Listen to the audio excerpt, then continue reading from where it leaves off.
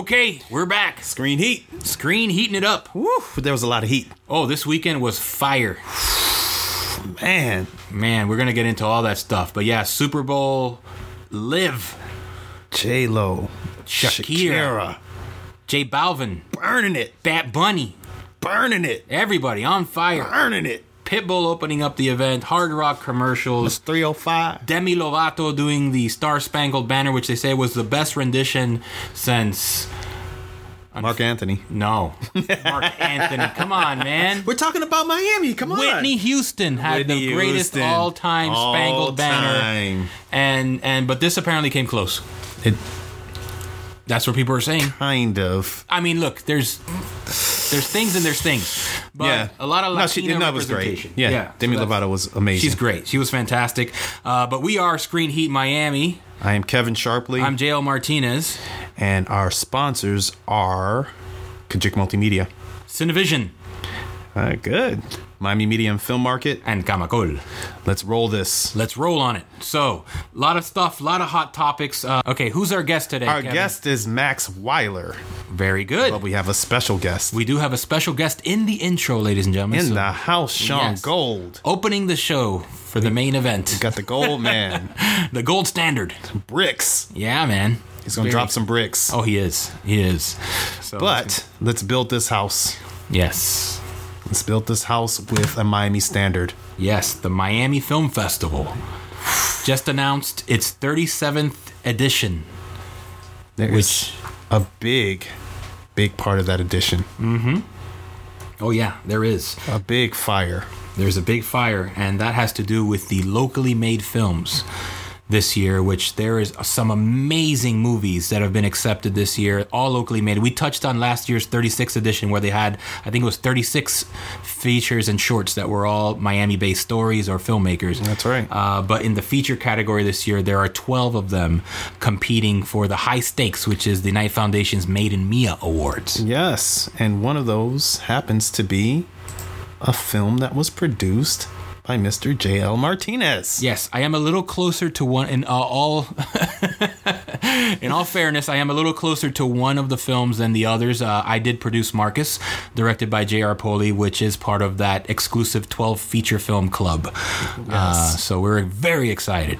Yeah, and I have to say that I know a lot of the filmmakers that have films in that category and in the festival, and this is going to be a highly competitive year. Oh yeah, I mean the fact that the closing night film, we've talked about this film in terms of Sundance, which we're going to get to in a second. Mucho Amor, the story of Walter Mercado. Kareem Tapsh. Yes, co-directed this film, and from all I've been seeing from Sundance and the reviews, it is spectacular. Yes. So it's a beautiful movie to close the festival. Honored to be in the same category as them. So yeah, it's a tremendous. Why don't we just go down the list of all the films that are included just in this category? I mean, there's 125 features, right? Yeah. Plus the short film. So it's a mega festival. It runs for 10 days starting March 6th. But particularly in this category, we have quite a number of interesting movies. Rifa, which is based on a true story about the graffiti artist who was unfortunately tasered to death by South Beach police officers. And so they're bringing that story to life as a feature. So that's included in the lineup as well. There's a few other films here that we want to get into. Us Kids as well. And then there are also When Liberty Burns, Chateau Vato. I think I'm saying that right. That's right. The Definition of Insanity, The Last Rafter, Listen. Michael Tilson Thomas Wears Now, Paper Children, They Call Me Dr. Miami, and of course the film that I'm involved in, which we're very excited about and we'll be talking a lot more of, is Marcus. Yeah, so there is another feature that's going to happen at the Miami Film Festival. If you go back and listen, you'll hear Gregory Allen Howard. That's our podcast number 20, Gregory Allen Howard. I have a conversation with Gregory Allen Howard at the Miami Film Festival. It's also a masterclass, so he will be giving advice. Greg produced, wrote, wrote Remember the Titans. He's had a long, storied career, so that is something you will want to come out for and listen to what Greg has to say. Oh yes, and remember that they are in the Oscars this year. They're in 2 categories, right? Cynthia Erivo. He predicted Cynthia Erivo for Best Actress and for Best Song, and she's in the running. In the house. Yes. For Best Actress and Best Song. Oh yeah. So the Miami Film Festival, that's MiamiFilmFestival.com. Check it out. You'll want to come out for that. Yeah. Moving on. Sundance. The big winners. Yes. Well, let's first talk about the sales, because that's really what it is distribution. Mucho Amor, we can kind of start with that. It's already going to be on Netflix. It is. It's sold. Yeah, it was picked up by Netflix. I think that even happened right before the festival, but it just kind of tied right into the whole Sundance thing. But yes, Mucho Amor will be on Netflix, I think, starting in June. Mm-hmm. So after they have their festival run now, which obviously now we know includes Miami as well, which makes sense since Walter Mercado was not only a nationally, internationally recognized Hispanic or Latino icon, but such an icon in the Miami community as well. Yep. And run that list really quick of the big winners of Sundance. So here we go. So in terms of what I was saying, distribution, the highest selling film ever at Sundance by 69 cents, which I'm sure was purposely done. Was bought by the distributor Neon and Hulu for a film Palm Springs.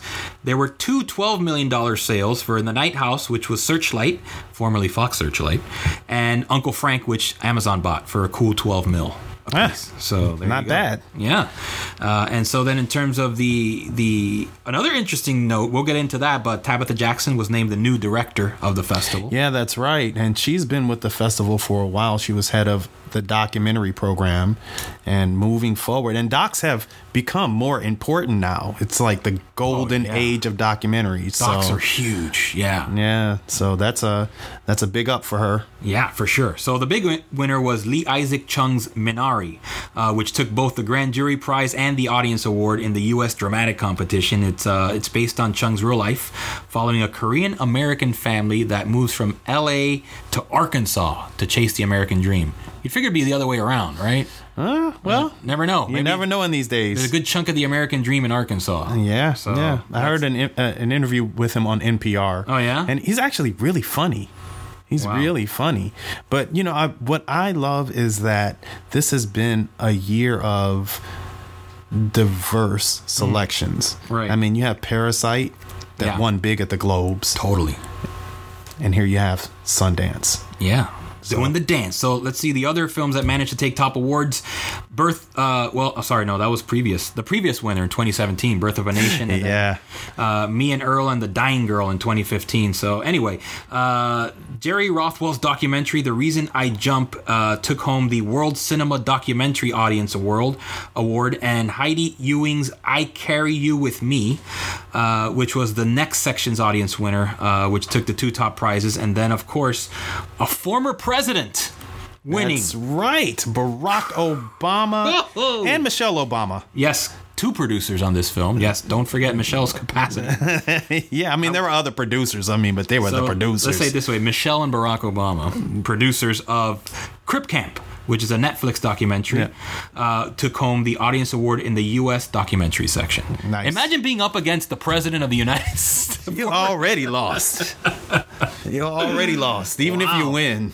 Yeah, that's some big time competition, for sure. Oh, my film made it into Sundance. We're in competition against the former president of the United States. I think you're still considered president, though. Well, you still say president. I think that's a lifetime achievement award. If there's anything that you carry with you for your life, it's Mr. President for the rest of your life. Yeah. Yes. So there you go. Yep. So I want to talk about other hits.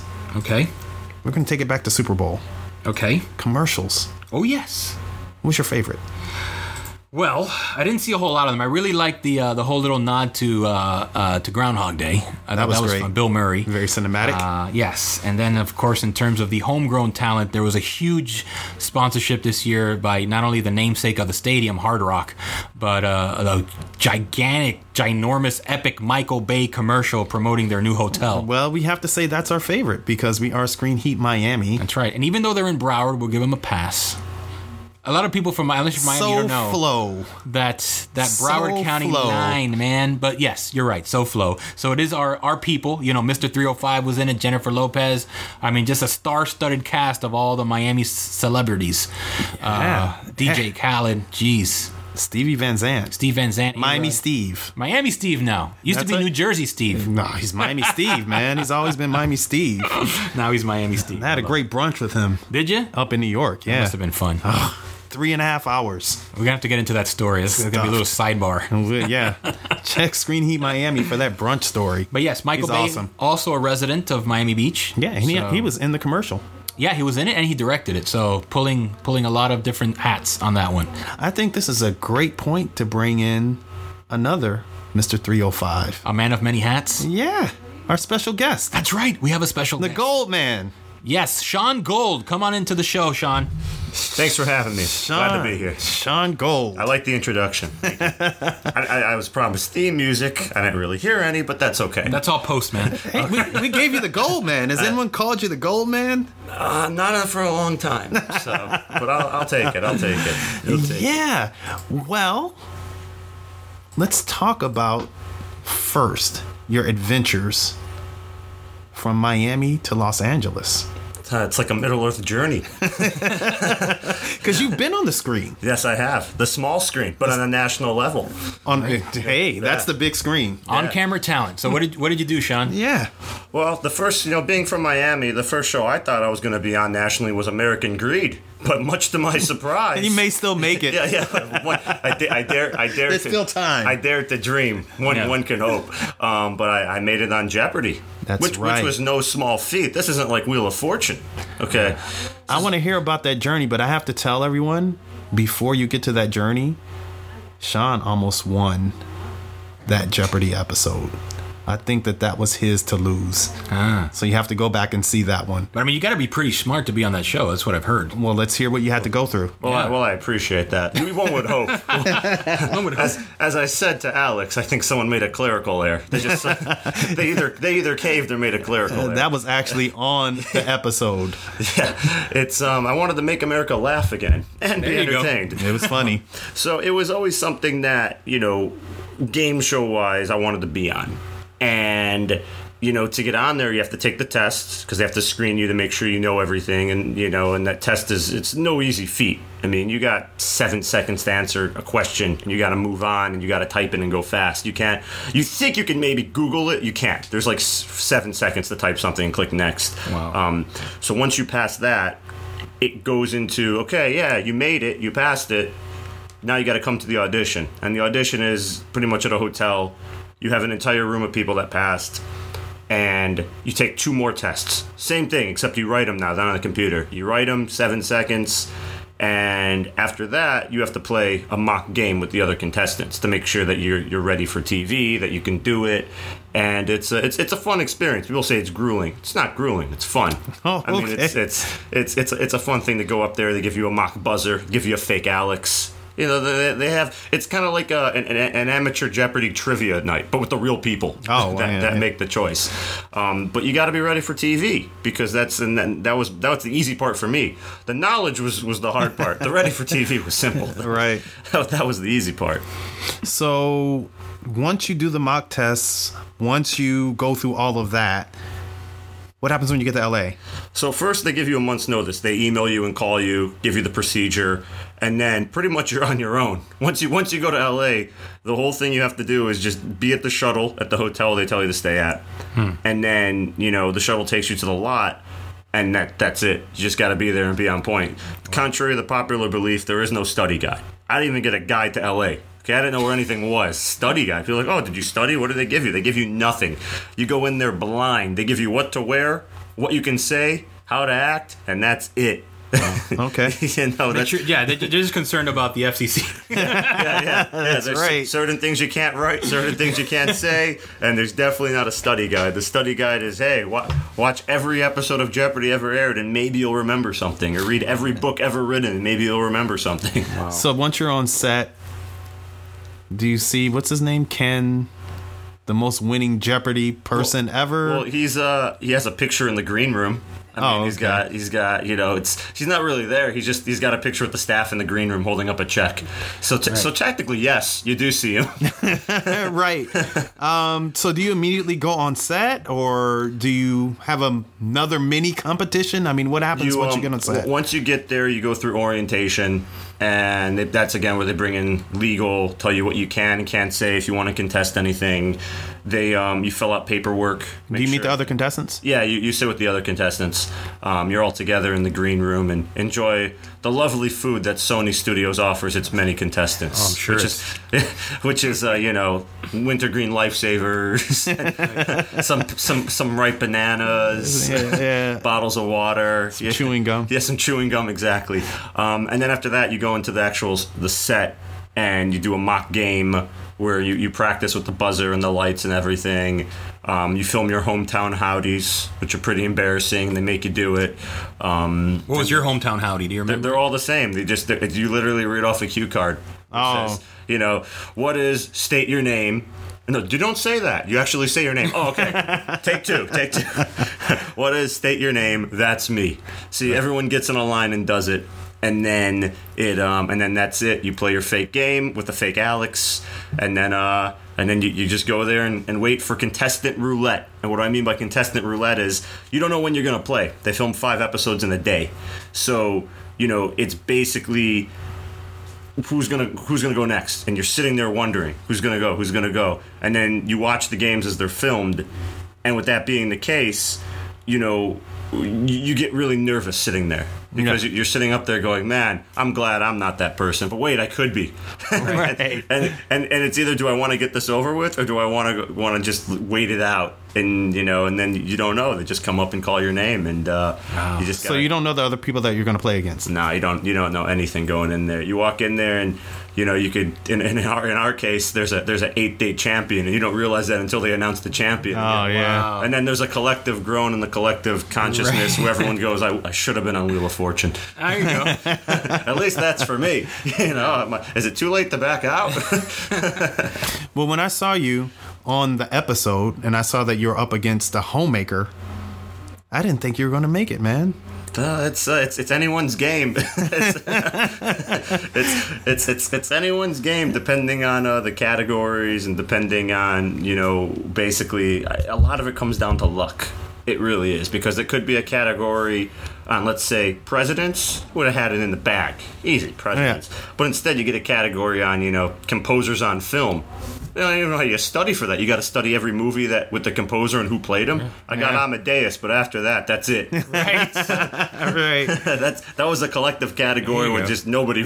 Yeah. So we had one. You can listen to Screen Heat Miami. Yeah, that's great. Yeah, that'll be the one. If only I knew. If only I knew. Yeah, but I mean, once you get a category, you can kind of clean house, because it seems like, you know, people who know one particular category, They can just clean they just up. go, Yeah. you know, from question to question to question to question to question. So that's the Wheel of Fortune factors. If you get your category, you're like, got it. Yeah. It's all about getting that category, and you don't know. You're just sitting there up there going, okay, come on, this is gonna be me. What? Are you guys using the same globe as me? Are we using the same books? There you go. Yeah, but you know what I can tell you? It took you a little while to really get it going, but once you were going, you were gone. Well, thank you, sir. Yeah. I've never been excited to see Jeopardy. Now I actually want to see this episode. You got to see the episode. That's right. It's must watch TV. I've always wanted to say that. If you would have played those double dailies, Daily doubles. see, I'm not going on Jeopardy. I already screwed up. Yeah, but if you would have played those just right, you would have won 100%. But it was very difficult. No, I know it's a different thing once you're up there. You know, He's like a Jeopardy armchair quarterback. That's right. Yeah. From behind. That's Listen, right. it's a whole different ball game when you're standing in front of 200 people with the lights, the cameras, the judges, and Alex is 7 feet away, and there's 2 other smart people next to you that are ringing in just as fast. Yeah. At home, it's easy because, you know, at home you just got your significant other or your pet, and You just got to beat them. Yeah, you just got to beat them. You're like, who's the man? And then you get up there and you're like, who's the man? Seriously, it's not me. Yeah, but I gotta say, I mean, overall, I'm just saying, you know, you could have won. I mean, it's not like you went up there and you were like a dud. Yeah, the lowest score in history was negative 5,600. So, Oh, wow. I did not even go into negative. So, That's good. That's saying a lot. It is. So you have a lot of things coming up, though. Yes. You're working on a lot of projects because you're also a writer. Correct. Yeah, talk a Let's little talk bit about your about some of your books. projects. All right, so a proper introduction would have listed some of them, but don't worry, I'll list some of them. Well, no, I mean, we would say them in the order that we would want to say them, but we want you to say it in the order that best suits you. I feel like I'm so not prepared for Jeopardy or this podcast. But You're doing great. We can go down the list because there's one here on Amazon that's gotten good reviews. Better Be You, Yes, Entrepreneur Crash Course. So there's 4 books I've written. There's Better Be You, which is, again, it's the Entrepreneur Crash Course. And it's basically, if you were to take a class in entrepreneurship, which I did because I got my degree in entrepreneurship from the University of Miami, I basically condensed the entire course with my personal information and personal knowledge into the book. So it's very fast. It's like 100 pages, and you can get a lot of knowledge and information out of it.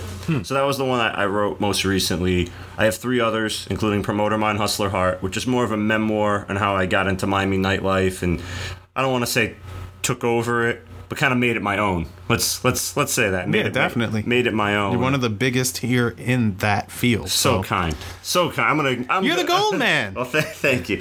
I appreciate that. So that one is good. That was the first one I wrote. The second one is Pro Tip. And Pro Tip is just all the funny things that have happened to me over the years working nightlife, which is, people tell me it's pretty humorous, and I say, well, my misery makes you laugh. So Whatever it takes. whatever it takes. And then I have my only novel, which is Hitter, which, thanks to you told me the right to develop the IP for a screenplay I wrote, so I listened.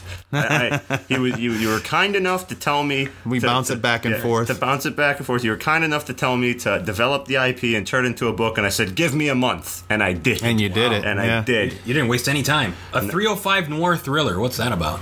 Yeah, so Hitter, basically, it's a story set in our Miami. And I mean our Miami because every film you see here is always the same 2 streets. It's always Ocean Drive and Collins. And of course we'll have Bad Boys. Yes.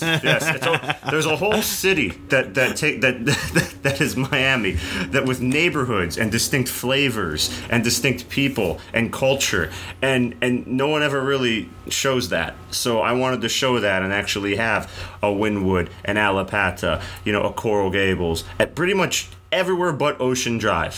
If I could have any control over a final production, I do not want anything done Ocean Drive. There's no point. It's been done to death in every single anything. Miami Vice the show, Miami Vice the movie, Bad Boys 1, Bad Boys 2, Bad Boys 3. So my whole idea was to have a story based around real Miami people, which is easy for me to have a criminal noir thriller because I worked in nightlife. I had to work with criminals all the time. Yeah, half of the people. Yeah. You had to work with criminals and dropouts and drug addicts and deadbeats. And again, these are the people that ran the show. So, Right. Yeah. Trying to get $30,000 for a bottle of vodka. Yeah, so it's basically based on a lot of people like that I turned into characters. That I've developed the IP to the extent where I have a comic book trailer that I'm looking to pursue. I have multiple screenplays just based on the universe, series Bible, and it's something I feel that will showcase the real Miami while still respecting it and making it a very good series or film to actually watch and say, I know that place, I've been there, I've walked by there, I've worked out there, because it's the real city. The city itself is a character. The city itself is that Miami feel, Miami vibe, and not just, again, like an Ocean Drive or a Collins Avenue, and that's it. Wow, that keeps it along with the theme of this episode. Definitely the Miami. And the comic is amazing. Well, thank you. So, can you give us a website to go to? We can go to SeanGold.com, SeanGold.com, or you can Google Sean Gold alternatively. Don't be alarmed, my face will come up. And and that there you can reach out, you can contact with me, you can follow me on Instagram, follow me on Facebook, follow me in the streets of Miami. I'd love to meet you. I'll give you a high five. There you go. I mean, it's whatever you want, but shoot me a shout out. Love to hear from you. That is the Gold Man. That was great. Well, I'm excited about all your projects, and congrats again on the Jeopardy novel. Gotta watch that that Jeopardy Gotta episode. go back and see the Sean Gold episode of Jeopardy. It Thank definitely is one of the highs of Jeopardy history. What do I say to that? What do I can't? The Gold Man. Yeah, give it up. Sean Gold. Thank you. All right. So I think with that, We got to jump into our episode. yes. Max Weiler. Max Weiler is the founder of Accord Productions. They do a lot of different things. They have a facility where they have a lot of different businesses. They're at that facility. They also are a production company. So they produce many different things, from commercials to corporate videos to the list goes on, but also shows. They are one of the biggest in unscripted here in Miami. So they've had many shows on air. They have a couple of shows on air right now, and that's everything from Discovery to the list goes on of networks that they've had shows on the air and shows on the air right now and in the past. So Max Weiler is definitely one of the biggest in the industry here in Miami, and I would say across the country. This is an excellent interview, and he'll give you a lot of insight, an insider's view into that world. So without further ado, I give you Max Weiler. Let's do it. Here we are. We're here. Screen Heat Miami, big podcast with Max Weiler. This is Screen Heat Miami. We're really excited because, Max, your experience is far-reaching and far-ranging. Well, Kevin, I don't know if that means I'm real old or what, but I'll take it as a compliment. Well, I think that especially for our listeners, it's as important as anything, because we want to draw from your experience and pour it right into this microphone.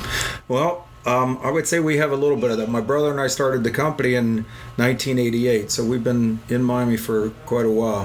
1988. Wow, that's like Miami Vice days? A little bit before that, we worked for another production company during the Miami Vice days. Okay. Yeah. Hey, let's start at Miami Vice. Uh-huh. Miami Vice changed the landscape for Miami. Oh yeah, I mean when the state officials talk about incentives and things like that, and they don't see the benefits of incentives, just the exposure from a good series like that, I mean that put South Beach on the map. We were talking off the recorder about what South Beach was like before that, and I mean, it's world renowned now, all because of that show. Wow. You can't put a value on that. You cannot. It brought the production. It brought production people. It trained production people. Yeah. And in the early days, you remember it attracted all the Europeans. The Europeans, the Germans, and all did all the photography and fashion stuff out there. That's what was the renaissance of all South Beach, all because of that show, in my opinion. What do you think? There was production before Miami Vice. Mm-hmm. Absolutely. But I think that in terms of, the bigger ranging production, Michael Mann is one of my favorite directors. But you talk about not only the production itself, but people who then went on to do other things. Mm-hmm. And that's from, Don Johnson to Edward James Olmos to the list goes on, that have had long careers. Oh, sure. And then you'd mentioned something about production history in Miami and all that. That's where my age is kind of interesting. I touched into those. I talked to a lot of those old producer ones when people talk about the historic times like Gentle Ben and Flipper and all that stuff. I was on those sets as a kid. I used to walk in there. I didn't work. I was too young for that, but I actually saw that guy, and I met those producers. So that's kind of, I'm one of those, I'm at that right age where I was there. I didn't really know what was going on, but I know it existed, and it was pretty cool. Okay, so we're going to go back there. We'll come back to Miami Vice, and then we'll move forward. But where are you from? I'm born and raised in Miami. I was 4 years out in the Midwest I played football in Kansas at a college, and all the rest of the time in South Florida. What position? I was a linebacker. Oh, wow. Mm-hmm. Okay. Coral Gables High School here, and then out to Kansas. I don't know. My father was crazy to let an 18-year-old make that decision. but it was free, so I guess he liked that. That's not crazy. Free is not crazy. Yes, but it paid. And I don't know how many athletes you know, and ones are in football programs, but if they calculated the amount of hours you dedicate to football at a rate, it would be way below minimum wage. Between the off-season workouts and all the meetings you have and everything else, I think it's better to pay. Well, you know, there is a big thing going through the NCAA and the system as well, you know, about players. I don't think that they want to pay them necessarily, but for them to be compensated in some way. Oh, they need to be. I mean, I'm a free market guy all the time, but I mean, they're the ones who are generating all these millions of dollars. I mean, you got these coaches. I mean, a guy, and I'm a South Florida guy. I'm a Dolphin fan, so no Dolphin fan likes Saban. A guy like Saban making $10 million is a crime when he's got these players making nothing. Yeah, he's one of the highest paid coaches in football, period. Yeah. You know, whether pros or college. So yeah, they got to do something about that. Yeah. I mean, I like the amateur thing and all that, but it's not amateur anymore. When you see the facilities that they're building and the coaches that they're paying and the staff and everything else they're doing, all on the backs of these kids who 95% of them aren't going to play or get paid anywhere. Yeah, they say 97%, so only 3% go to the pros. So. Yeah. Well, I would say, at Alabama, it's probably a little higher because... Oh, Alabama is higher. That's right. At a school like mine, I would say it's quite a bit lower. Right. than the 3%. Yeah, yes. Bama, they didn't make it to the final, to the big time this year. This is like... No, I'm very happy about that. One of my favorite things is when Alabama loses. We did a lot of work with Saban when he was with the Dolphins. Our partner for years was Jim Mandich, and he played for the Dolphins. I don't know if you know the history of him, but he was a talent down here too. He did Channel 10 Sports, and he was a radio host and all that. Great guy, and he was our partner on the things, and he liked everybody, and he didn't like Saban either. No one likes Saban. I bet Saban he has to be tough. I mean, I'm sure, you know, to have. Well, no, you don't have to be that kind of tough, but you know, to get back. The teams that he's, you know, kind of... Oh, he's definitely successful. Yeah. Definitely successful, but nothing better than to see him lose. One of my projects, you know, all of us producers have projects, what we think of when we're driving around in a car or something else, or we're looking up at the ceiling before we go to sleep. I'm sure you have a bunch of projects like that, simple ones. I want to put together a reel of Saban faces after turnovers or losses or touchdowns by the other teams. I think it would be successful. I think it would be a YouTube 10 million view success. Well, you're one of the guys that would know. So, yeah, so we want to just, you know, from the point of when did you know that you wanted to be in production? I don't know if I still have made that decision yet. Everyone, I mean, we were talking to Andre, one of your students here earlier, and the first question I always ask new guys in there is, why the heck do you want to do this? Yeah, it's a tough business. Oh, it's a real tough business. I kind of grew up around it. My father was a talent. He did sitcoms and all, and it was feast or famine around our house. When he was working, things were great. When he wasn't working, the lights went out. Oh, so, wow. I mean, it was tough. And he did Jackie Gleason's show, which was big down here. And he'd have to fly off to New York. And like you were talking about, you have to go to Georgia a lot now because the lack of projects.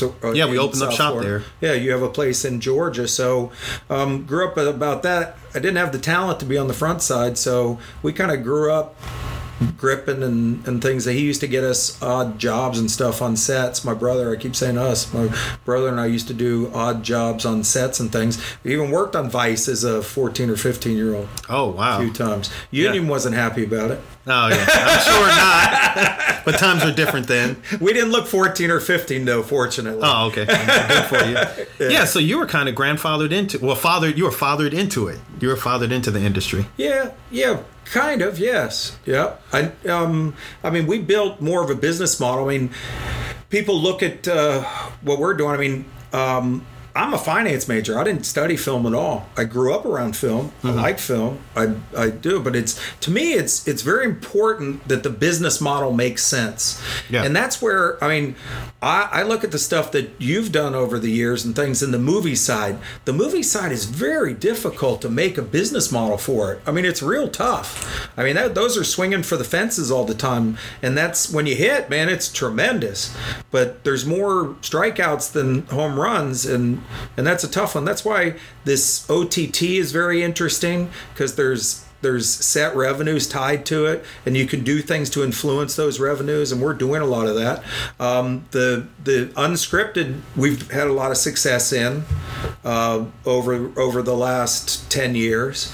And with the residual market now, with the international markets to sell to, and the gazillion OTT platforms would buy stuff. I mean, you don't make big dollars, you don't get big checks, but you get a lot of little ones. Hey, a lot of little ones add up to big. So, oh, yeah. So I just want to demystify some of these things. So, and we're going to get into the technical part of it also in a minute. Right. But just so our listeners know, what is OTT? Well, it stands for over the top. But basically, I mean, if you have Netflix, you know what OTT is. Over the top television. Yeah, it's over the top. It's without cable or anything. All you need is internet access. Yeah, it's a stream. So, and the what people don't realize, the beauty of it from a producer standpoint is you don't have a middleman. I don't know about you, but middlemen drive me crazy. The network guys who sit there and they play around with you as far as scheduling time. Oh, they treat you, especially South Florida. Oh, well, you're lucky if I even take a look at your project or whatever. You know what? OTT takes all that away, because you put it up, if you produce it, put it on OTT, and you get the audience, you get paid. Right. And and they can't tell you, oh, it's not going to work or anything. You find out. They tell you. So, yeah. So cool. You're on the sets. Mm-hmm. You and your brother are really cutting your teeth in the industry.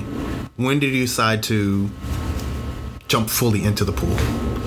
Well, it was interesting. My brother was working for a production company in '86, and I just graduated college, and he called me and he goes, hey, this production company's going out of business. Do you want to come in and put together a marketing plan and do some sales and marketing things for them? And I go, oh, it sounds like a good idea. So we went and did that, and he was on the technical side, and I was on the marketing and sales side, and we turned it around. It was pretty cool. We had a lot of success there, and then it didn't turn out the way we wanted it to. We were promised equity or something, and it didn't happen. So not only didn't happen, but we were fired. Oh, yeah! Wow. So, but it was kind of foolish to fire the lead marketing and sales guy and the technical guy. So we went on and started our Accord, what we have today, in '88, May of '88, and started in my little condo in Coral Gables. And we started with services. I don't know about you, but a lot of producers, I think the first time we've probably dealt with you is through our services division. Yeah, that's right. Yeah, and that's still half of our revenue to this day. Oh, wow. Yeah. Okay, so let's talk about the services division. So you started with... I mean, in the early days, it was film transfer and video duplication and just offline editing. I mean, you're probably too young to remember what offline editing is, but it used to be 3/4 tapes, and producers would come in because online editing was so expensive.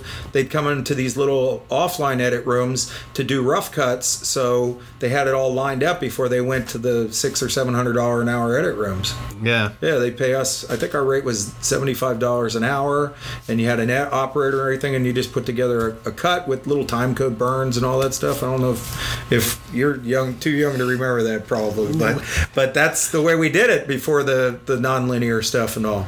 And we did, and as that worked out, I mean, VHS is at one point we had grown to, we were doing 6 million VHS cassettes a year. Oh, wow. Yeah. And then the transition, we've had a lot of transitions. DVD. I mean, VHS disappeared within 18 months of when DVD appeared, and there was a big transition. And a lot of times, most companies have a tough time doing it. I'd say our biggest strength is our transitions, because when you're known for something, that's great, but then how do you become known for something new? And we transitioned to DVD, and we ended up in our best years on DVD. We were known for quick, short runs. We worked with a lot of producers and all. We didn't do a gazillion, but we would do, like, a producer like yourself would come in and need 100 for a real screen, or 500 for a small distribution deal, or 2,500 for some other distribution. That was our bread and butter, and you needed it quick, and you needed 4-color and all that stuff. That's what we did. We were up to about 8 or 9 million DVDs a year. Oh, wow. At the height of the thing. We still do some DVD, but most of the service now is digitizing old tape transfers. I mean, we just did Sabaganta. Here we go. I'm from Miami, and my Spanish is terrible, but Sabaganta Gigante. Yeah. We did the whole, I think it's 40-some years, and it started out on 3/4 and went all the way up to HD-Cam SR, and we digitized all that. Oh, wow. Yeah. And we have a bunch of stuff from the Academy. I'm on the Academy for the Emmys, and we have a bunch of historic Emmy shows through the years that we're digitizing, and those are on all different formats as well. And we get a lot of stuff like that. There's a lot of historic stuff. We've done stuff for the Spanish collection at the University of Miami. Thousands and thousands of hours of stuff from Cuba, Castro's Cuba, Betamax stuff, just any video format you can think of. We do. I mean, Jackie Gleason's widow. She transferred a bunch of her old 1-inch and stuff of the old Jackie Gleason honeymooners things, wow, and all that stuff. So we get to see a lot of stuff too. It's pretty cool. Yeah. Yep. We worked. We just finished a bunch of stuff for Ferdy Pacheco, the fight doctor. He passed away about 2 years ago. His family's had all his stuff digitized. So yeah, there's a bunch of stuff. I think now that's as important as anything, because content is king. So a lot of that old content, people are taking that and they're repurposing it, Yeah. I mean, we thought there would be more repurposing of that. I mean, when we first were working out a business model, we thought, there's a gazillion tapes and a gazillion masters out there, and it all needs to be digitized. Well, no, 90% of it, people aren't interested in digitizing it. Yeah. It just doesn't have value. I think, for some of the bigger companies, so, you think, of course, Disney, Warner Media, a lot of these companies are going back into their old libraries. Content that they own, the intellectual property is as important as anything, and then utilizing that intellectual property then to create new content, and then they connect that with their old libraries. So, right. And so that's a lot of what's going on now. But this is really interesting to hear the evolution of your company, because it does, go along with the evolution of the industry as a whole. Right. And how the industry has gone digital. Right. Well, I mean, and we've always, I think we did a good job because we were going after different clients. One was a corporate clientele and the other was an entertainment clientele. But we've always shot. A lot of people didn't know that. And remember, marketing to the industry is very different than marketing to the mass corporations. Mm-hmm. So, I mean, from day one, we shot film commercials. That was our background. We shot a bunch of film commercials. We shot a bunch of music videos. We shot for 2 Live Crew and those guys. We worked with Luke a lot. Yeah, we're trying to get Luke on the show. So Luke, if you hear this episode, Luke's busy training state champions for football. Yeah, and he has his show also.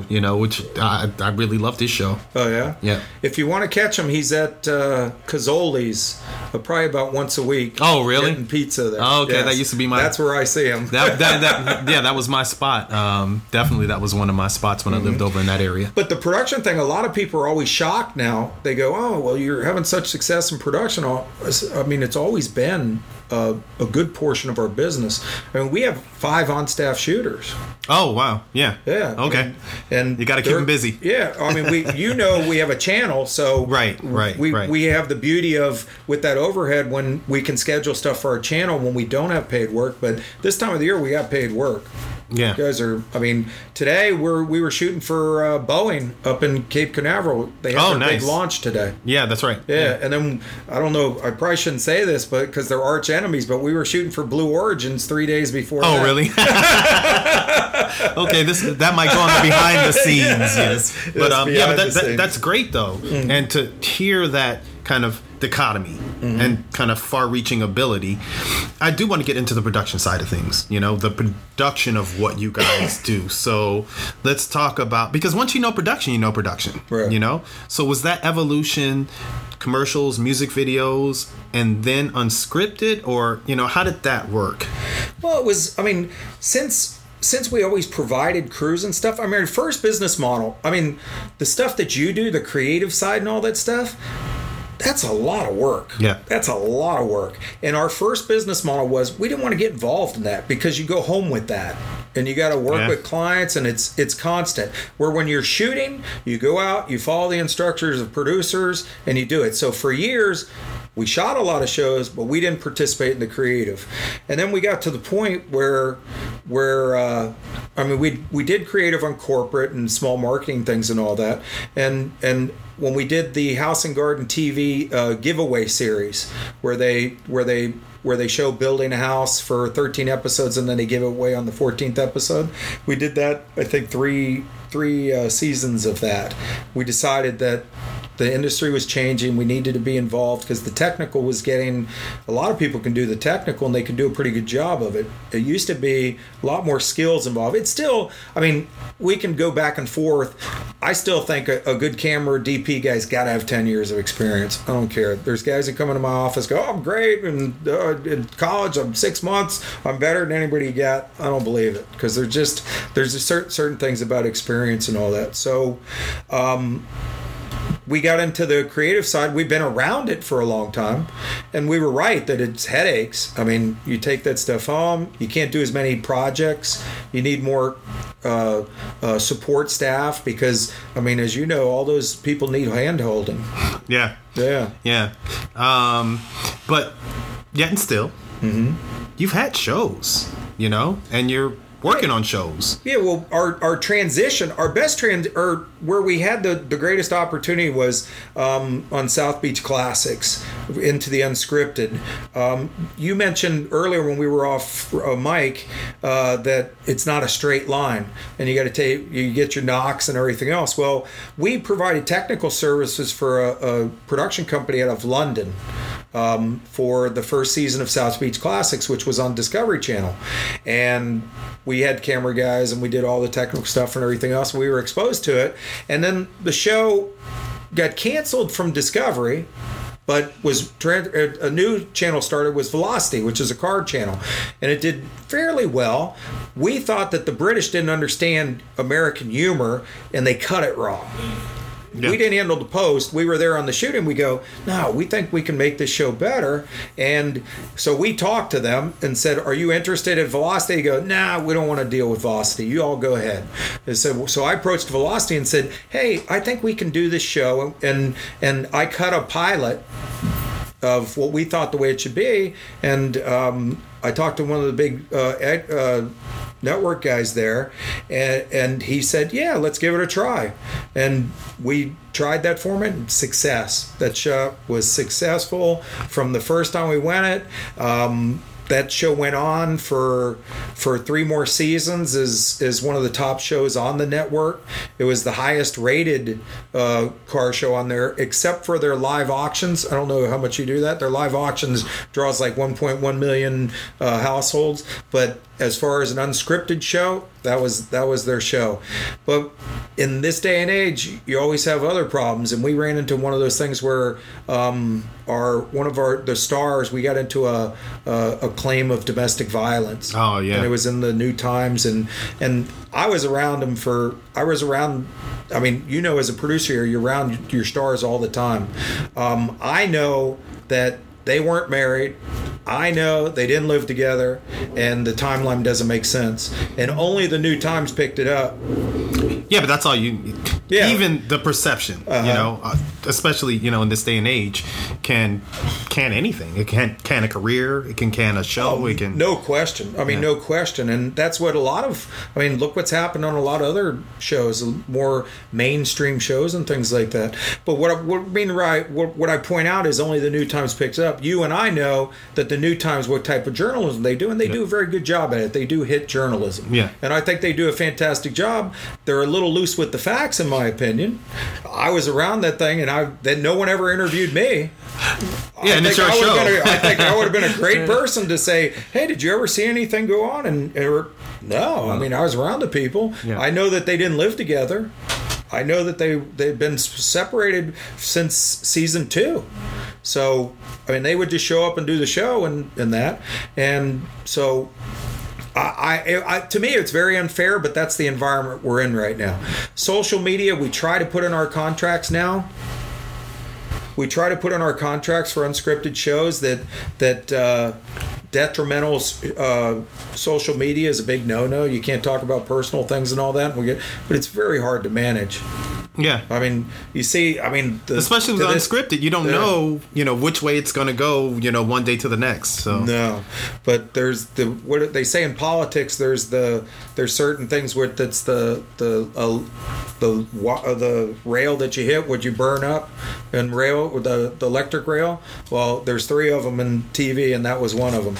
Anything mentioned, even if there's a mention of domestic violence, a show's done. Yeah. Well, sorry to hear that.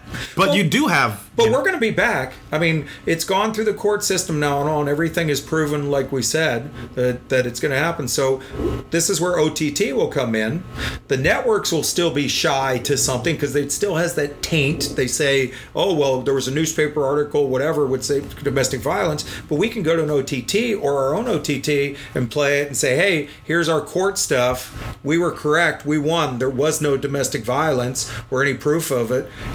Here, let's run, and we're going to do a season 5. Oh, great! Yeah. Okay. Yeah, the show does tremendously on Amazon. Oh, the really? Past episodes, oh, that's great. On Amazon, it does tremendously. Okay, so we have to have you back for an episode specifically on the show. Oh, I'd love on to. that show. Yeah, our current shows right now, we have a in the car block on History Channel. We got a show called It's How You Get There.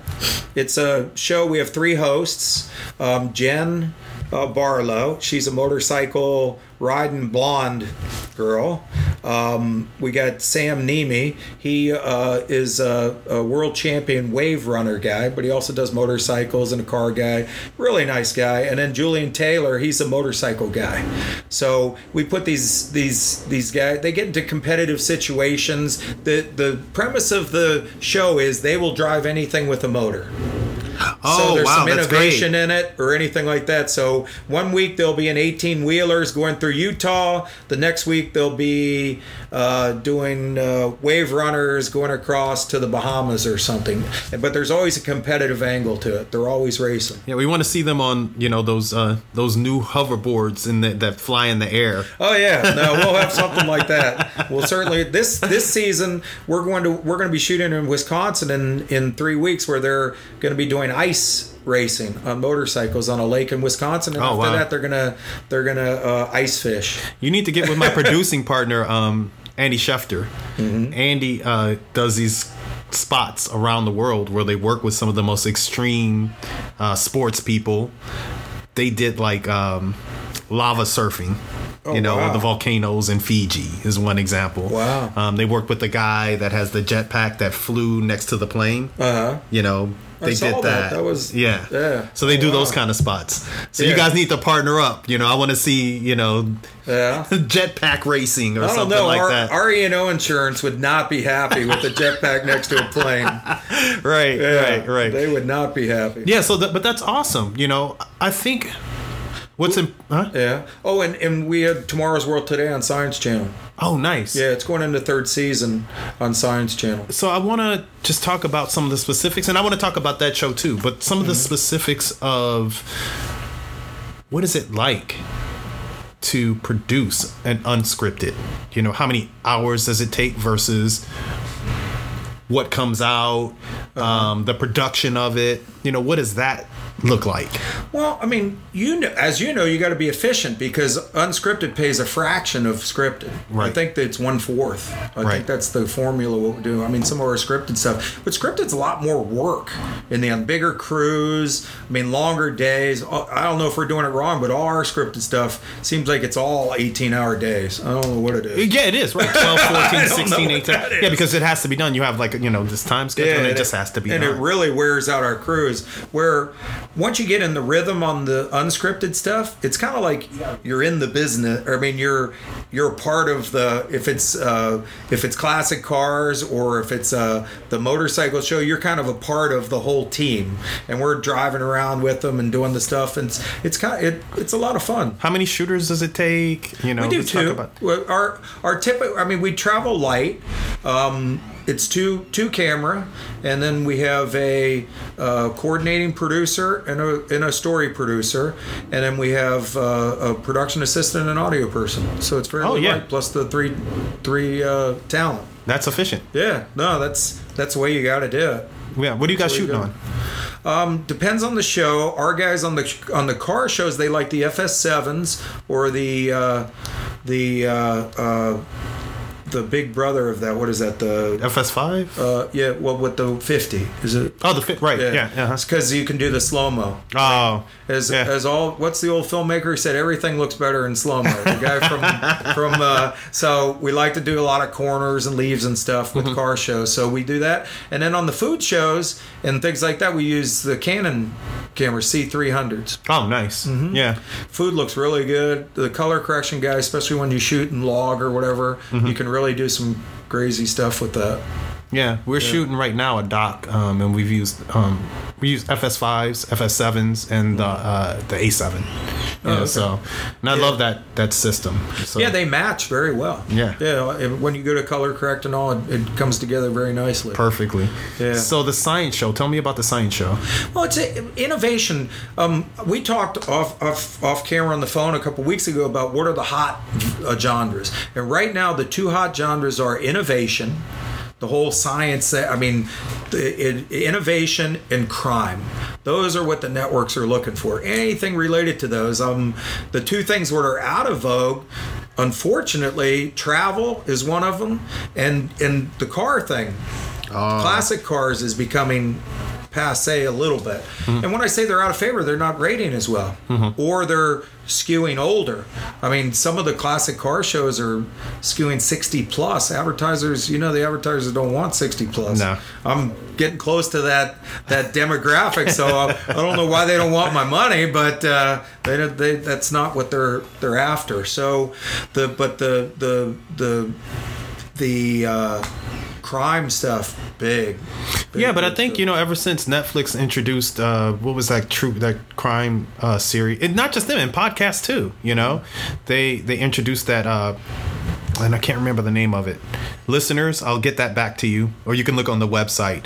But then those crime docuseries really exploded, and from that point, then the unscripted in terms of the crime series have just taken off. Oh yeah. Yeah. Oh, and all the variants of it and everything else. I had a guy pitch me the other day. I thought it was a great pitch and want to do it, but he was. I mean, we get a lot of bad pitches. The guy came in, he goes, "Oh, I got what I do." I said, "What's it about?" "Oh, it's what I do." "Oh, what are you, a real estate guy?" "Oh, God."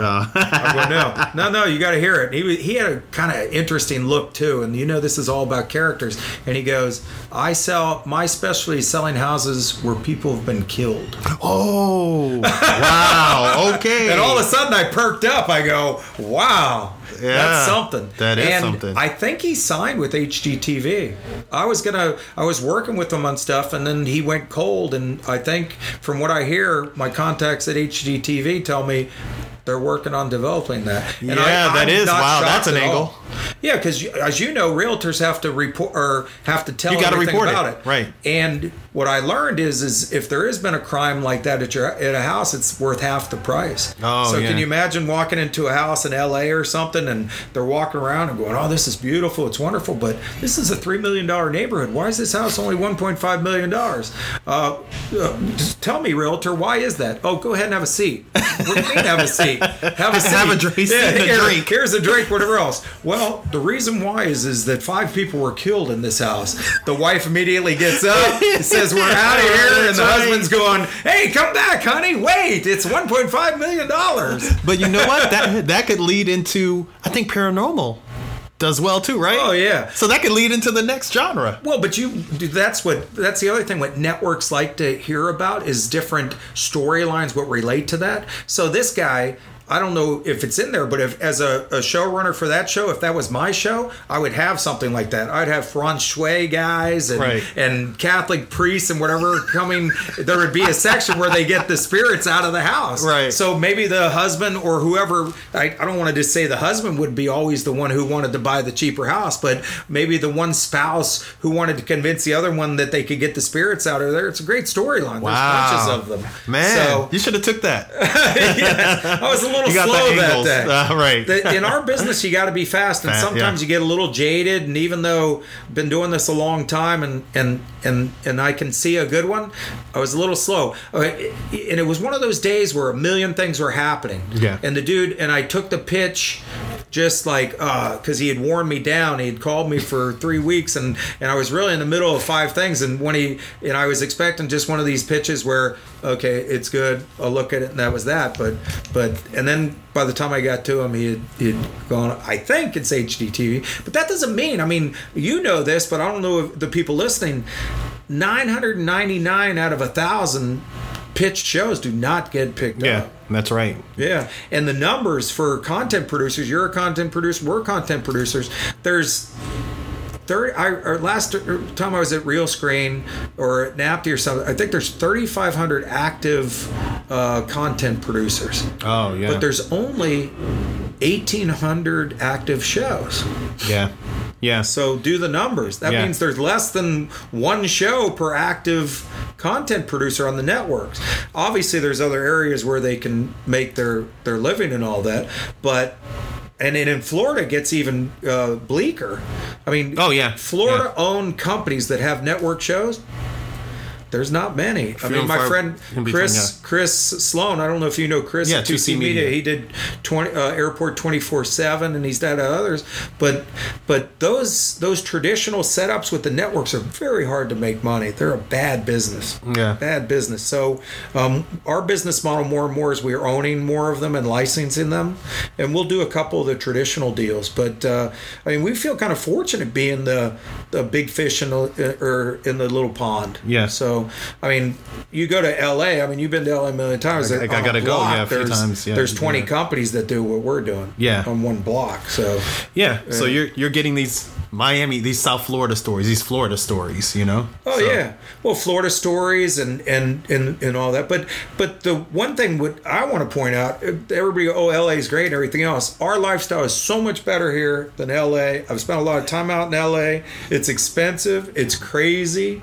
I give them credit that in the summer and the evening their weather is better because of the humidity and all what we have here. But that's it. And their wine country, yeah, they got us beat on wine definitely. But we got everything else. Yeah, we got everything else. Yeah, mangoes in the backyard. Yeah, their ocean is too cold. Too cold. That's right. And they have this stuff that grabs you by the leg when you go in there if you can just stand the cold. That kelp stuff. Yeah. Yeah. No, it's not. That definitely not for me. I've had job offers out there and everything else, and I worked out there for a period of time. Not interested. Yeah. Nice place to visit, but I can't live there. Yeah, but now you can do things from wherever. Like I said, we opened up shop in Georgia. Georgia was #1 in production for the production part. A lot of the shows come from LA, but #1 in production for the past 3 years. Well, the incentives, they got a rich incentive, and the big producers will chase after that because that's big bucks for them. And what I've found out that I didn't know, before we opened up shop, is of course, a lot of us in the industry know that they have a robust infrastructure, but I didn't know they had 14 studios. 14. Well, 15 because Tyler Perry studio. Yeah, well, how many of those have been built in the last 10 years? You know, a lot of them, you know. Yeah. They're because we were actually ahead of Georgia, you know, at one moment. But you know, they surged ahead, and so they're doing very, very well. But being connected to people that are in the industry, that are, whether they're coming in or out, or whether they live in the industry, The Rock actually moved out there. Mm-hmm. You know, he bought a house, and he said he wanted to be near his productions. So right. There you go. That kind of tells you. Oh, yeah. But I did want to talk about the distribution side of it, because you are involved in the distribution side of it too. You have your own channel, your own OTT. So can we talk about that a bit? Yeah, I mean, OTT, we talked earlier about OTT, and that's where it's going. In our opinion, I mean, everybody has their opinion or else, and my employees like to say, oh, it's another one of Max's lame brain ideas, but out of 100 opinions, if you hit on 4 of them, if you hit home runs, you're good. So this is one where I think I'm on the right track. OTT, the beauty of the OTT, in every business, the always problem is selling, right? Mm-hmm. Okay. OTT, you don't have to worry about that, because if you have the eyeballs, there's already companies out there would have the advertising for you.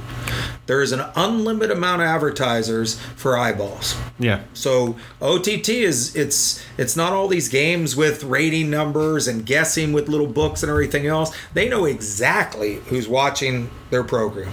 They know how many eyeballs. They know when they turn off the TV. They know what commercials. I mean, we've had some OTT platforms will tell us they can't run a certain commercial anymore because it turns off viewers.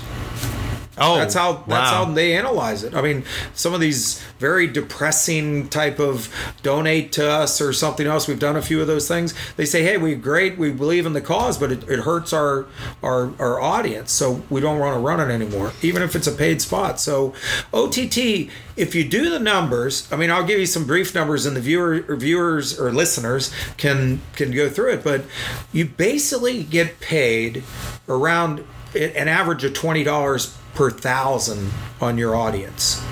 You pay a 30% commission. So figure it out. If you're getting $20 per 1,000, and say, I mean, a show like South Beach Classics, what we had, would draw 600,000 on a traditional network. Say we get, be conservative, we draw 200,000 when it runs on our OTT. If you do the math, that's a lot of money. Yeah. It's a lot of money. Yeah. Yeah, and it can pay for a lot of shows.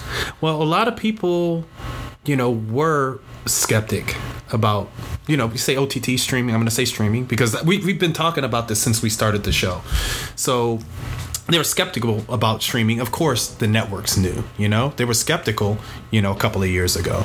And then, you know, of course, Netflix, you know, changed the market. Right. But then HBO Go, and then Showtime did theirs. And then, you know, so many people now have stepped into the game. We talked about Disney Plus. Disney Plus thought by the end of the year they'd have 8 million subscribers. The minute they turned the key on, 10 million subscribers. Yeah.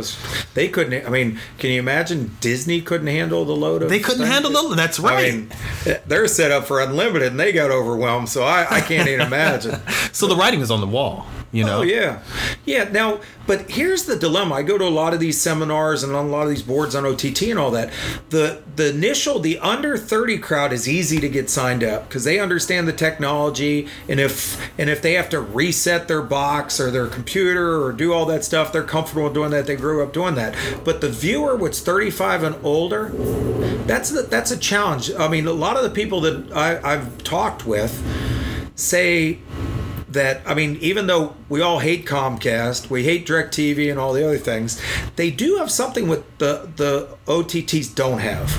And that is, once they do show up and put in the box or whatever else, you turn it on and it works. Right. Yeah. You can't say that. I mean, I have all of them at my office. Apple TV, Fire, Roku, everything else. Chromecast. And I'm a technical guy. Yeah. Even though I'm older, I'm still a technical guy. Right. I'm not afraid of technology at all. And every one of those things you got to reset or do something to once in a while. Either the bandwidth went out for a period of time or you're having some kind of problem, reset. And that's perfectly in my skill set.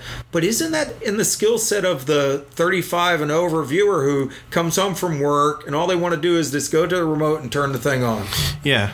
That's the question, is this conversion, if the cord cutting is going to keep continuing at the pace that it's doing. Yeah, I mean, I think it's going to level off at some point, and money's still in the linear, the advertising dollars, is still more often than not in the linear traditional, cable. Right. And I think it's going to be a balance, Is OTT going to be the higher part of the balance?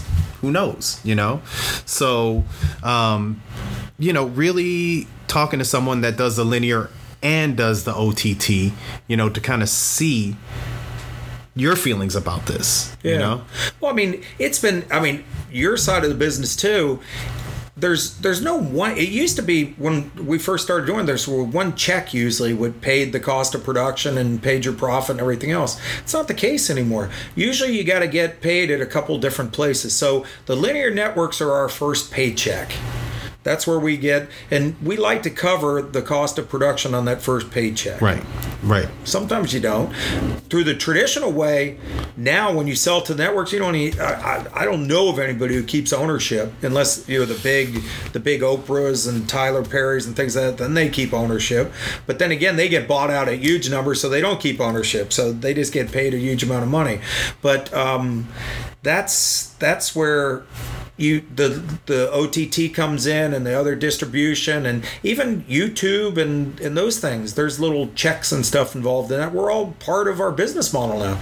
It used to be just an afterthought, but you really have to think about it. Yeah. This is interesting. This tells you all about where social media is and everything. We're doing an airport show on Fox Business starting in February called Airport Insider, where we go to 3 airports and we have our business. The Jackie Long, who's a business traveler, she's the airport insider basically, and she'll give tips on the secrets to navigating JFK International, Terminal 1, the best way to get through TSA places, things like that. So, and certain things on it, maximizing points. That's all great. It's going to be fine. I talked to Instagram influencer, the Points guy. He's not interested in doing TV because he makes so much money on Instagram. Right. It's not. He would take a pay cut doing regular TV. Oh, wow. So that kind of tells you where. I mean, traditional TV, and it's the same thing in scripted. A lot of these people that we do shows for, they think that there's a big payday in the unscripted.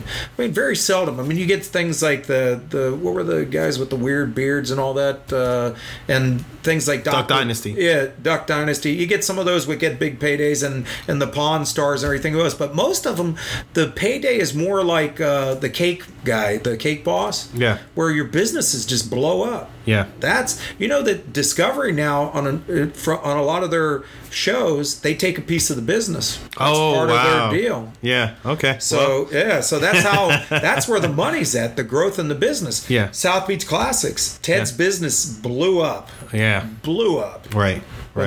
He got orders from around the world. Yeah. He sold 200 cars to the Mideast. Wow. Yeah. That's big money. One order, 200 cars. Wow. Yeah. Yeah. So where the money's coming from? I mean, the linear networks are certainly important. There's no one place. I mean, we have the Netflix and that of the world are buying big stuff right now, and hopefully they get down to the smaller stuff that we're doing. So we don't have a lot of experience selling to them. We had one program that was on Hulu, which was a scripted, it was an interesting adventure, and it was profitable and all that. So we were very proud of what we did on that. So yeah. So that's great to hear the depth of what you do and what you've done. I just have a couple of last points. Okay. We talked about intellectual property, which I think has become more important now than ever. Yeah, it's everything. Yeah. Yeah. I mean, it's just, the record business, it's all about publishing rights, keeping your publishing rights and all. And a lot of these, like my wife was going, they're being mean to Taylor Swift. They're being mean to Taylor Swift. I'm going, what do you mean? They gave her $5 million for the publishing rights, and now she wants to take them. she has the opportunity to buy them back. They won't be at $5 million. That's right. But when she was spending that $5 million, that initial signing bonus thing, that was a part of it. So, but that stuff's important. The IP, we're doing we're developing a show. I think I told you about. A lady left a bunch of money to her dog, like $80 million. So we're developing a show all around that. And the IP is very important in that, because a show like that, if it takes off, a lot of places want to be associated with the richest pet or animal or something else, and not just pet related. I mean, there's a million brands what would want to be associated with something like that. I mean, animals are all pets and everything. Those are all good IP things. Feel good story type things. Those are all really good. Really good. So yeah, IP is very important, and it's hard to keep a lot of it a lot of times. We always have, at the end of our interviews, a reflective moment. And that reflective moment is in the form of 2 questions. Okay. Max Weiler, 16 years old, 17 years old. If you could go back and talk to the Max Weiler beginning in the industry, what would you tell him? Wow. Well, I mean, I would tell him that relationships are everything, and that's it. There's nothing else that's as important as relationships. You got to take the time for the relationships. The Max Weiler 16, 17 was in too much of a hurry to get work done and not enough time talking to everybody. I don't just mean the people that you think who are important, but everybody. And I've learned that Jim Mandich taught me that about 20 years ago. And now I talk to every single person on the set. I want to hear what they're talking about. And you know what? It makes life better, but it's also good business. It's a double, because it makes life better because you get to learn great things about people, and it calms life down, and we only get one journey or whatever else, but it's great business because I don't know how many PAs and whatever else that I was the only person on the set who was so-called maybe important or a producer role would even talk to these people. Or you've been on a lot of sets, treated those people badly. How many times have you seen the big egos treat people badly like that? I haven't been on the side of treating people badly, but I've seen a lot of things. So egos. Yeah, no, that's the relationship thing. Very, very important. So I guess that is a dovetail into the second part, because relationships, that's great advice for anyone. But what advice would you give to someone getting into the industry now? Wow. Well, it depends on what position or what else, and the schools and all that is going to hate this, but I don't think you get a film degree. My family, people and everything else who want to get in the business, I don't get a film degree. I think what you do is I like degrees where you get a license or something else, like a teaching degree or some type of nursing degree or medical degree, because there's a lot of people in our business, especially on the talent side, who work at restaurants or something, or bartend or something before they get going. Or even on our side, on the technical side, maybe somebody's just beginning as a PA or something. They got a bartend or waitress or waiter on the side until to make ends meet until they get the 2 years of experience. The magic number, in my opinion, I don't know your opinion, magic number is 2 years. Solid 2 years of experience working on a network show or something, you're in. You can then work your way up and go. But that 2 years is hard to get. Yeah. It's that old catch-22. How do I get the experience if I don't have And how do you experience? even get to the beginning of that 2 years? So that's something. It's hard. I mean, we talked about that stat from the University of Miami. You're a proud University of Miami grad. I'm a big University of Miami supporter. I grew up in Coral Gables and all that stuff. But it's really sad that a huge percentage of the graduates aren't in our business in 10 years. Yeah, and I think that goes on a school-to-school basis. You know, it's different now because you can get a lot of the information and the equipment has become more accessible, and the information has become more accessible. So the industry has changed. But okay, so that's one side, because your degree is in finance. I think that's what you said. Yeah. But if in my opinion, being in management in the production companies, you got to get a legal background. You have to. Yeah, I have 2 attorneys. Yeah. Well, but that's expensive. I mean, we spend a fortune on attorneys, but I read contracts. Well, my day is reading contracts. Same thing. You have to know how to read a contract. You want to be able to know how things work before you send it off. And be able to draft some things before you send it off. You don't want your attorneys to do everything. Then you're going to be behind the 8 ball just paying the legal fees. But what kind of technical advice can you give people, or what kind of advice would you give people that want to get a foothold? Well, I mean, the biggest thing I always see, and this is what it drives me crazy, and I don't know how many of my technical friends are going to hear this, but don't get stuck in your ways.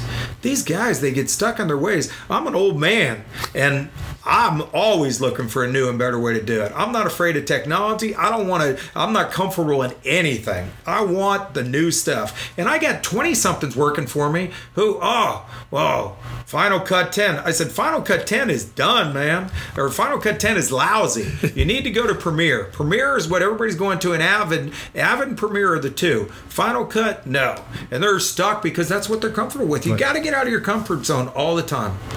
That's all the time. Great piece of advice. Get out of your comfort zone. Oh, and it's a fight. As manager of our that's what my brother and I, our biggest battle is stay open-minded. One of the most open-minded guys, I don't know if you know him, he's 89 years old. Irv Rudley. Do you know Irv Rudley? I don't. No. He was a DP back in the good old days in Miami. He worked for Fred Singer, Coronado. I don't know if that name ever rings a bell. It does ring a bell. He's history in this place. I worked with but Irv, most open-minded. You think of older people stuck in their ways, old dog doesn't learn new tricks. The guy retired probably at 75. He was still shooting and stuff and all that, but retired at 75 and took up portrait painting. And I don't mean like I drew a picture and it looks like a stick picture. He's given it really looks great. Fantastic. And before that, he was a tumbler. And before that, and then I remember when CPM computers came out, right when the computer, right before the internet and all that stuff, he goes, I'm going to learn how to program a computer. And he did. So that's the extreme of staying open-minded and doing the things. But human nature is real bad for our business.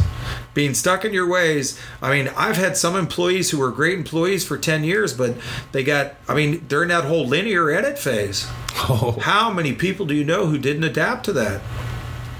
Right. They did not adapt. And I don't mean old people. People say, you're being discriminatory to old people. No, there were some 20-somethings who didn't adapt to that. But you're not. You talked about the 89-year-old, that age, disparity, it really has, no hold in terms of the age. That's been my experience. I mean, most people will tell you, I mean, the nomenclature is old dog, new tricks and things like that, but it's a mindset. It is definitely a mindset. And in creative too, you have to do it. I mean, there's a difference between having your look and being stuck.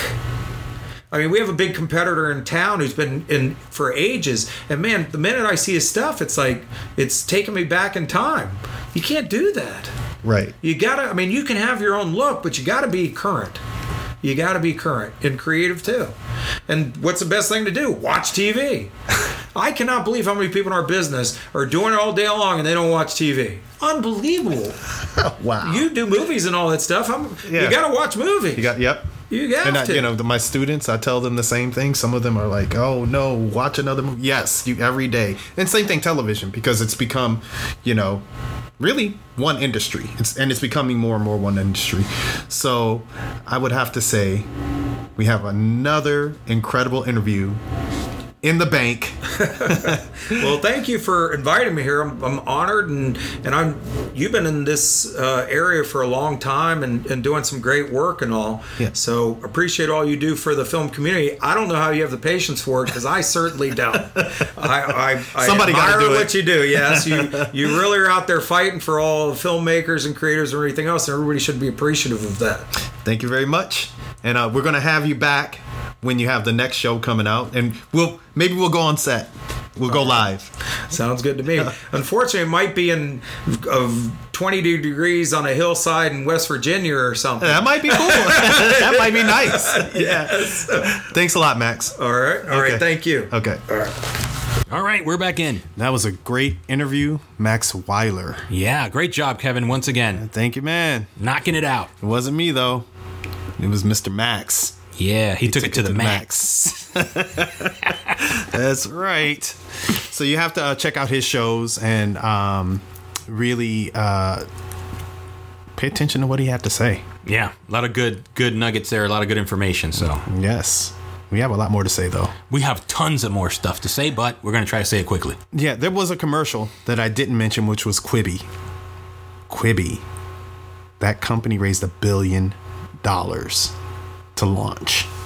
And that was their first push. 10 minutes or less films content on your phone. What do you think about that? How do you think that's going to fly? Well, first of all, with that $1 billion, they just made the Super Bowl budget. So yeah, they did cut a lot of chunk into that budget. Yes. But what do you think? The most watched, I mean, that's crazy. The most watched screen. Right. The mobile phone that happened 2.5 years ago. What do you think about content made just for that? Well, it's a multi-trillion-dollar industry, essentially, and it's only going to grow. So, content on the phones, yes, that is, like we've been saying, the number one screen, right? And, the issue with cell phone content, you're on the go, you're moving around, and so you're basically in a situation where short-form content is becoming much more valuable. And, companies like Quibi that know how to take advantage of that, obviously we have precedents with YouTube and all these other, for a while you had Vine, with the 6-second videos. That didn't work. That was probably too short. I think. Yeah, maybe. But they burned through a lot of cash. That's yeah. But the under 10 minutes, I think that's a sweet spot that they're finding in terms of, what the industry would call snackable content. Yeah. I want to pull in intern Andre on this one because he just told me that he watched a movie on his phone on the way to Orlando. Tron Legacy. Intern Andre watched an entire feature-length film on his cell phone on his phone. How was that experience, Intern Andre? I'd rather watch it, on a big screen, and also on my TV. But no, I mean it was fine. I downloaded it off of Disney Plus, and it was whatever. I think Tron Legacy is I think it's underrated. Okay. We're going to have you come back and do a full review. Give us on Tron Legacy. Yeah. What do you think about Quibi though?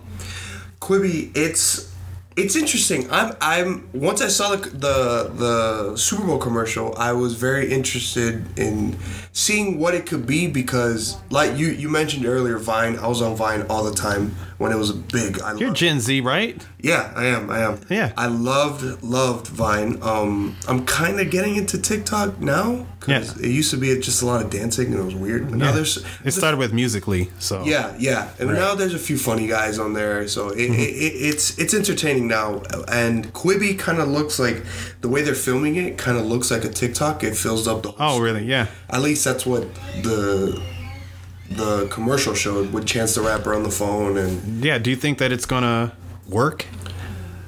We'll have to see because it looks like a mix of TikTok and YouTube.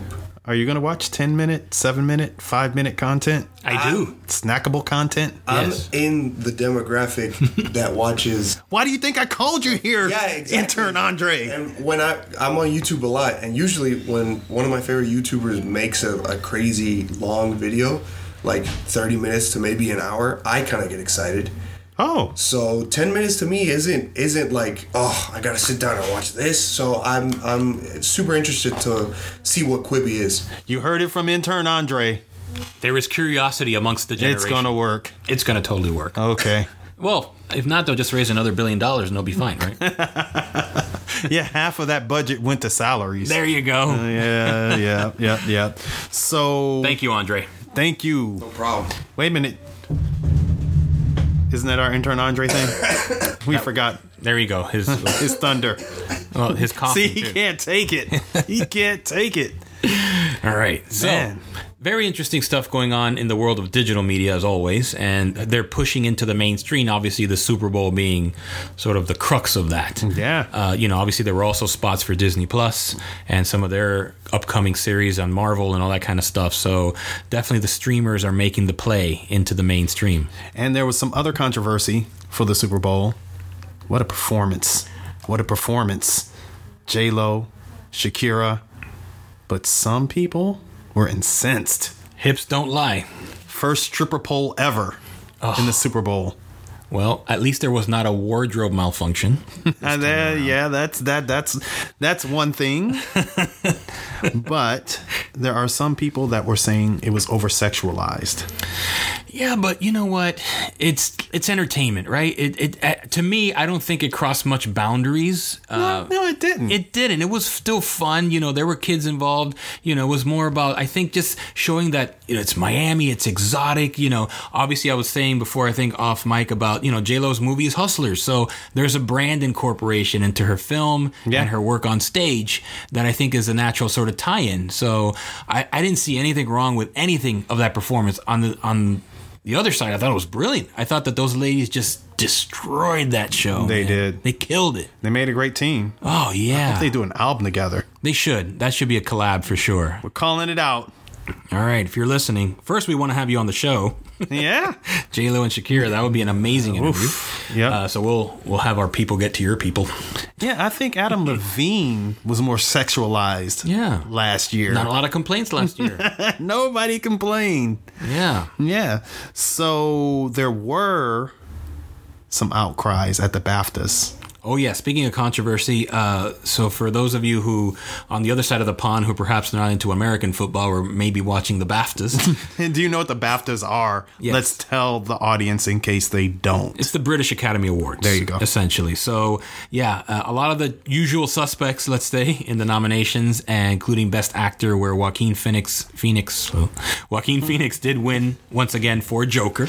He had a mouthful for them. Yeah, he went right for the diversity juggler. Yes. He went full Joker on him. He went full Joker. So he basically said that Hollywood is filled with the industry, intrinsic racism. And it starts with even people like him. He called out the fact that there were no nominees of color in his category, that although he was deeply appreciative of the nomination and the win, that he felt like something needed to be done. And it started with people like himself, that he was partially at fault, but that you really needed to address this sort of intrinsic racism within the Hollywood industry, within the entertainment industry, which is a global industry now. But still, it feels like it's the same group of people that get nominated that get the wins. And it's starting to feel still very monolithic, even though there seems to have been very active things being made. We talked about the Academy and their diversity push, but is it showing results? Yeah, and we did talk about this because, it is an insular industry. And so a lot of what is produced comes from the top down. And if you look at a lot of the executives, oftentimes, that's not the most diverse cast there. Mm-hmm. And so I think that Joaquin Phoenix was addressing that part of it, as well as, a lot of the producers at the top level. He was addressing that. And I think that, he was talking a lot about just really fulfilling, this push that started about, I would say 7 or 8 years ago in terms of actualizing the diversity. And I don't think anyone is talking about overcoming the scenario that's happening right now per se. It's about representation that's representative of the nation. Mm-hmm. So let's see where that goes. Well, it's going to go somewhere. It's definitely, if Joaquin says it, it's going to go viral. Yeah. Let's see. If he does win the Oscar, I'm very curious to see what he's going to say on that platform. We're going to see. I mean, even Idris Elba, he took it to Parliament there. Interesting. Yeah. And he actually, and if you all just Google it, Idris Elba in Parliament, he had a lot to say. And that's across the pond. Yeah. So... a lot of people are talking about it in a lot of places. A lot of buzz. Lots of buzz. But I also wanted to talk about global. This industry is affected by many different things. The coronavirus in China has affected this industry. And, you know, it has not reached pandemic levels. It's still an epidemic. But it's escalating. It's escalating. Unfortunately. And my heart goes out to all the people that are affected by that. I have a cousin that's over there and he's stuck. Oh, no. Yeah, he's stuck there because they're not letting any flights out. Jeez. Yeah. Oh, it's scary. He's not in Wuhan. Right. You know, he's in a different part of China, but still. Wow. It's affecting a lot of people, but it has affected the industry as well. Yeah, I mean, we talk about the global box office and how important the China component is. So if, theaters are closed, I talked about Shanghai Disney and some of the theme parks there having to close down, which is a big part of Disney's worldwide business model. Certainly, and they're up for their box office, which is up for Disney, period.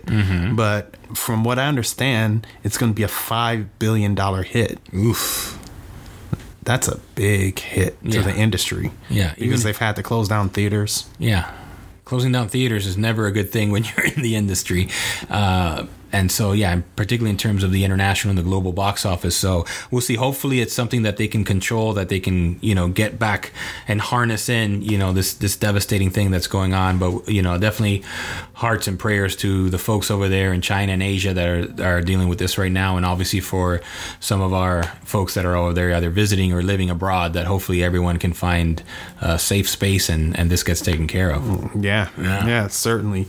So, we just have to give a little nod to the global situations that are going on. Yeah. But back to global situations that are going on, I want to look forward to our guest next week. But we're not going to give that, are we? I love that dramatic pause. No, it's going to be another new guest next week. We're very excited. We're going to drop it on you. It's going to be fantastic. But in the meantime, we hope you enjoyed Max. We hope you enjoyed our special guest as well, Sean Gold. Yes, the Gold man. Jeopardy Gold. That was a lot of fun. Of course, intern Andre, and all the great updates. And so another week in the can, as they say. There you go. And I have to say, Sean definitely gave a great interview. I think what we're going to do is we're going to have a little behind the scenes special edition with Sean. Yeah. So you want to listen to that and keep feeding into the heat. Love it. It's getting hot in here. Okay. Until then, we'll see you next week. Kevin Sharpley, JL Martinez. Boom. Dale.